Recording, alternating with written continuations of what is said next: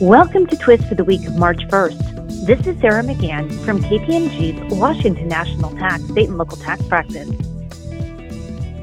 The Maine Supreme Judicial Court recently held that a taxpayer was required to remit sales tax on the regular price of a cell phone rather than the discounted amount paid by customers who entered into a wireless contract with the third-party carrier at the time of the purchase.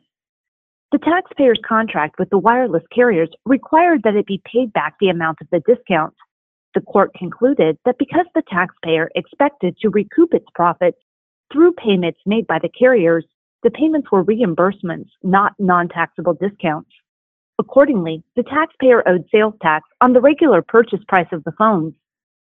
In other sales and use tax news, the New York Department of Taxation and Finance rejected the taxpayer's argument that it purchased 1/2 an interest in a Picasso painting for subsequent lease to others and was therefore entitled to a refund of the sales taxes paid.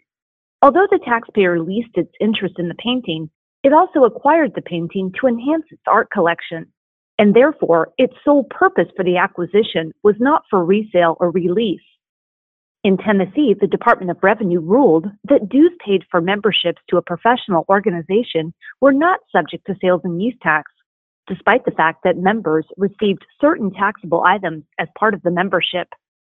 In corporate income tax news, the Wisconsin Court of Appeals determined that the Department of Revenue was prohibited from advancing a position that was contrary to its published guidance. As such, the court upheld a Tax Appeals Commission decision holding that cash distributions from a foreign partnership, which had elected to be treated as a corporation for federal income tax purposes, were eligible for the Wisconsin dividends received deduction.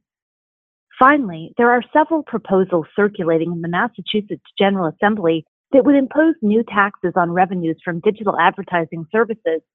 Another bill would create a commission to conduct a comprehensive study relative to generating revenue from digital advertising that is displayed inside of Massachusetts.